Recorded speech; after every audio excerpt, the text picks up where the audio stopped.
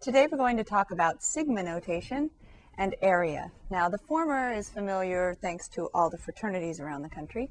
The second is familiar from the last section.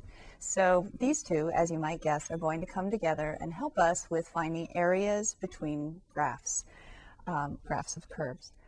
Now, in order to talk about sigma notation, I like to talk about Carl Friedrich Gauss. He was a mathematician who lived in the 1700s and the 1800s.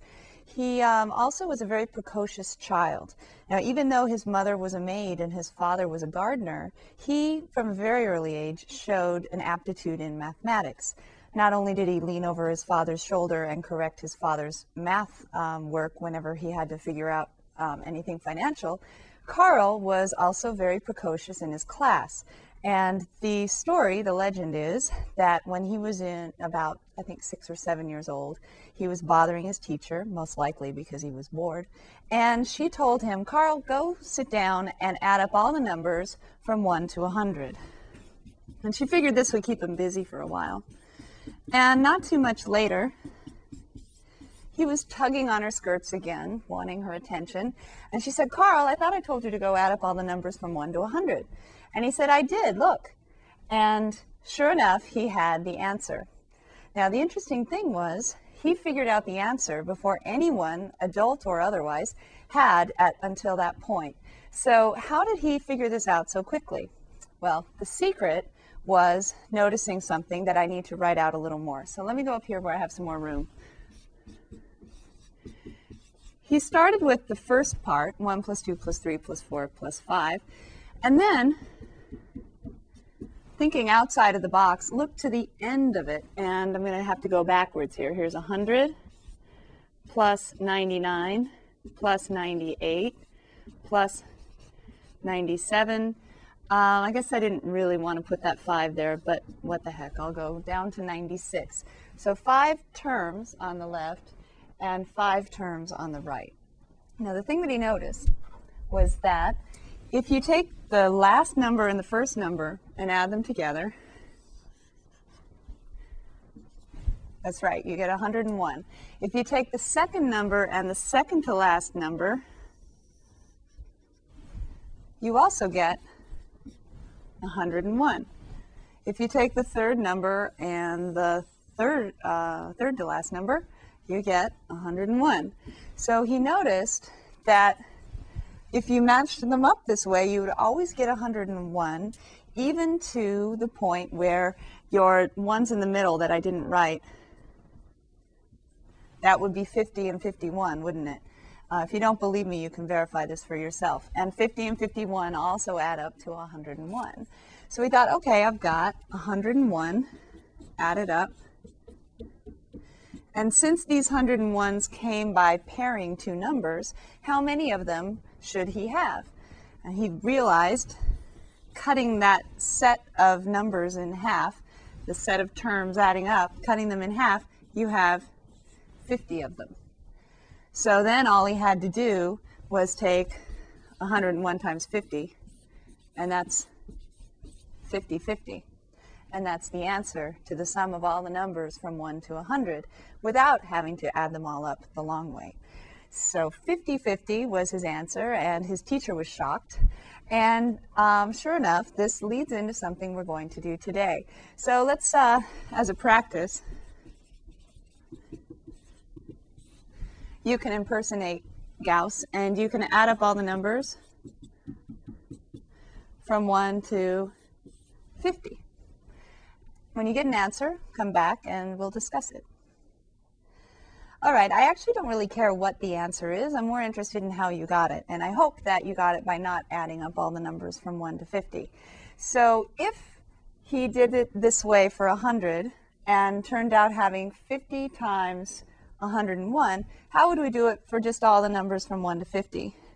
Well, let's see, you could match them up, right? And you would see that if you match them up, let's just go to 49 and to 50. Notice I end this in a 0, that helps. If you do this, you have 51, 51, 51. You have 51 added up how many times? Half of 50 times, right? Because 50 terms are 50 terms are paired up, so you have half of them. So half of 50 times 51. So the answer is whatever you get by taking 25 times 51. And so that's the sum of the first 50 terms. So then what would be the sum of n terms starting at 1? 1 plus 2 plus 3 plus n minus 2 plus n minus 1 plus n. We're going to be using this notation today. Maybe I can put it in parentheses to make it a little more clear. This is a number. It's 2 before the last number, and this is 1 before the last number. So we have n, n minus 1, n minus 2, and 3 terms on the right, 3 terms on the left. And you can see when you match up the last one with the first one, you have n minus 1. N plus 1. So you have n plus 1, and you're going to have half as many of these as n is. So you have n divided by 2 times that. And so that's what we call the sum of the first n terms, starting with 1 and adding 1 each time. So n times n plus 1 over 2. Now we could also write it all over 2. Some people think that looks a little nicer, especially if I put the 2 in the middle. Okay, now I'm just being silly. So n times n plus 1 over 2, or half of the number times the number plus 1. Now, I don't know about you, but I'm getting tired of writing 1 plus 2 plus 3 plus 4 and so on. And if you've learned anything from watching us here, it's that we mathematicians don't like to waste a lot of time writing. We like to be really concise. We like to have notation and shortcuts whenever possible. So instead of writing 1 plus 2 plus 3 and so on, we want to do something else. So we use something called sigma, right? Sigma means, in Greek, this is a capital letter S, and so this is S for sum. So sum up, as in S-U-M, not S-O-M-E, the sum of a bunch of things that come after. Now, what we're going to call the things that come after, you can call them anything you want. You can call them X, you can call them Y, you can call them I, you can call them K. This time I'm going to use K. So this means a number. Now I need to be a little more specific, because am I adding up 10? 10 plus what? 10 plus 20? You know, how do we figure this out? So actually this notation applies if I write down on the bottom where I want K to start. I'm going to add up a bunch of K's, a bunch of numbers, where the numbers start at 1 and then go to some amount.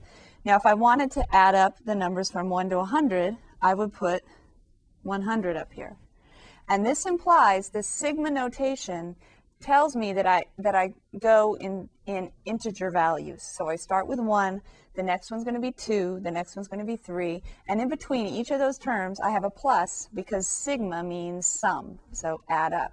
So I'm going to start at 1, then add another term, I'm going to add 2, then plus 3, plus 4, plus 5, up to 100. And actually, let me erase this formula for a minute, if I can find an eraser.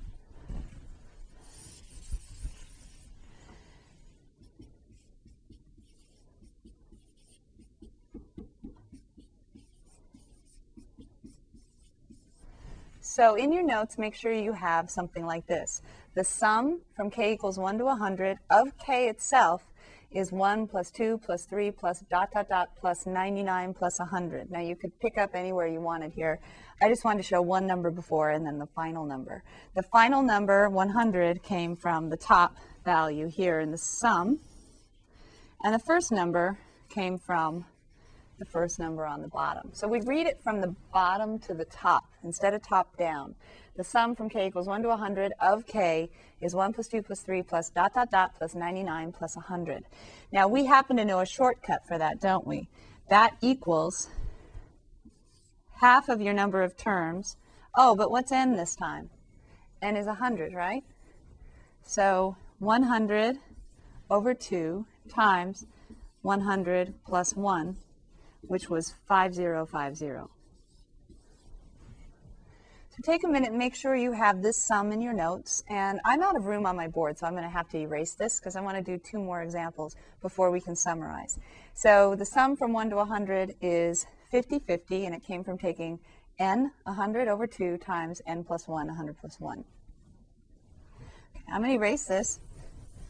And we're going to change this now. I also asked you to add up the numbers from 1 to 50. So can you write a summation adding up all the numbers from 1 to 50? Take a minute and do it yourself, and then come back and we'll make sure that we've got it in your notes. All right, coming back. We're adding up a bunch of numbers. You can have fun trying to make it as stylized as you want. A bunch of numbers starting at 1 and going to 50. But we have to say what to add up, and in this case, we're just adding up a bunch of k's, right? K starts at 1, then we go to 50. So your summation would look like this. The sum from k equals 1 to 50 of k is, and if you want to write out a few terms to see what's going on, k equals 1 plus k equals 2 plus k goes up to 3 now, plus dot, dot, dot, up to 49, and then finally stopping once we get to our top number in the summation. So once we get to 50, then we stop. So we've added 1 to each term until we got to 50, and of course we're adding in between. So this is the sum we want to find. We borrow from little Carl Friedrich and use the shortcut. Now if we added the 50 to the 1, that would be 50 plus 1, or 51. But then we'd be pairing them up, so we'd have half as many total. So 50 over 2 times 50 plus 1. I like this form actually a lot better than if I just wrote automatically either the answer, that would be the least favorable in my opinion, or writing one step in between 25 times 51. This is where it comes from when you think about it. N plus 1, and then you have n over 2 of them. All right, so that's a summation from 1 to 50. And if I wanted to just write my formula, that's actually up here. I have up here some summation formulae. Technically, plural formula is formulae, but we all just say formulas. Anyway, we're going to take the sum of k equals 1 to n of k, and that's our general formula, n times n plus 1 over 2. Now, there are more formulas, whatever, that you can find. They aren't proven in the book. There actually is exercises for you. They give you some hints on how to do it. I didn't quite do a proof. I'll do the proof of this one in a second for you if you're interested. It's also in the book. We did Carl Friedrich's proof, but there's another way we can do it as well. K squared, with a little more effort, can be found if you're adding up from k equals 1 to n of k squared. You get n times n plus 1, just like the previous one, right? But then there's a factor of 2n plus 1, and all of that is over 6. So we're going to use this formula in the future, so I'm just going to leave it at this for now. This is a tool you have to use if you need to add up squares of numbers. Now, you may recall from last semester in linear regression, you had to add up sums of squares, or at least you eventually had your calculator do it because it was just too frustrating to do by hand. But the sum of squares, we could write this way, right? The sum, k equals 1 to n of k squared, means, maybe I should write out what that means up here. K equals 1 squared, then plus k equals 2 squared, then plus k equals 3 squared, plus all the way up to n squared. So the longhand version is 1 squared plus 2 squared plus 3 squared plus dot, dot, dot plus n squared. But the shortcut is right here. This is what we're going to use this section. Similarly, we could take the sum from k equals 1 to n of k cubed. If you write it out longhand, that's 1 cubed, right? What would be the next thing? Plus, k goes from 1 to n, so then 2 cubed, plus 3 cubed, plus, I'm running out of room, n cubed. So 1 cubed all the way up to n cubed with pluses in between. I'm missing one right here. There's a shortcut for this so that we don't have to sit down at our desks and spend all our lives adding this up. The shortcut is n squared times parentheses n plus 1 quantity squared over 4. Now, we have an example coming up that's going to use this as well. So just kind of put this in your memory banks as another tool we can use when we need to add up the sum of cubes. And finally, we have a fun one. K equals 1 to n of c. Now, c is a constant. It's not k, so it's different from adding up all the numbers from 1 to 100. I wrote out what it means. It means when k is 1, you have a c term. plus. When k is 2, you take another c. Plus, when k is 3, you take another c. It's because c is a constant. That's why we used c. C for constant. So it doesn't change from term to term. It's constantly c. What is affected by this k equals 1 to n is how many terms, how many of these c's we have. So k is 1. Maybe I should write that underneath. K is 1. K is 2. I'll write above here. K is 3. Dot, dot, dot. K is n. So once you get to k equals whatever n is, it could be 5, it could be 1,000,000. As soon as you get to it, you stop, and then you find the sum of all of these constants. Well, they're all the same constant, and they don't change. That's what constant means. So we have n of them. So the shortcut for c plus c plus c plus dot, dot, dot plus c n times is n times c. Now, I don't know if you can see that n, so I'm just going to put it in blue. N times c is the sum from k equals 1 to n of the constant c that we had in the very beginning. So we're going to use these 4 things along with something called the linearity property, which I'll put down for you now. Basically, the linearity property acts a lot like a polynomial. If you have a sum from k equals 1 to n, and you have some constant a times some function of k plus b times some other function of k, where a and b are constants and you have a plus or even a minus in between, then you can actually break that up. You can put the constant out in front, just like I did with integrals in a couple sections ago with substitution. You can put the constant out in front. The summation stays the same. Plus, you can take the constant out of the other one. The summation, that's an ugly one. The summation stays the same again. K equals 1 to n g of k. So basically, any constants can be factored out of a sum. And if you have a sum of 2 terms within a larger sum, you can break that up into the sum of 2 individual summations. So it should make sense to you, and it's kind of like factoring, right? And it's kind of like the fact that you can differentiate and integrate term by term. It's related to that as well. So it's called the linearity property. It's also in your book. He uses different notation. I hope this one's clear enough for you, just to get the idea across. And then we're going to use it in examples coming up.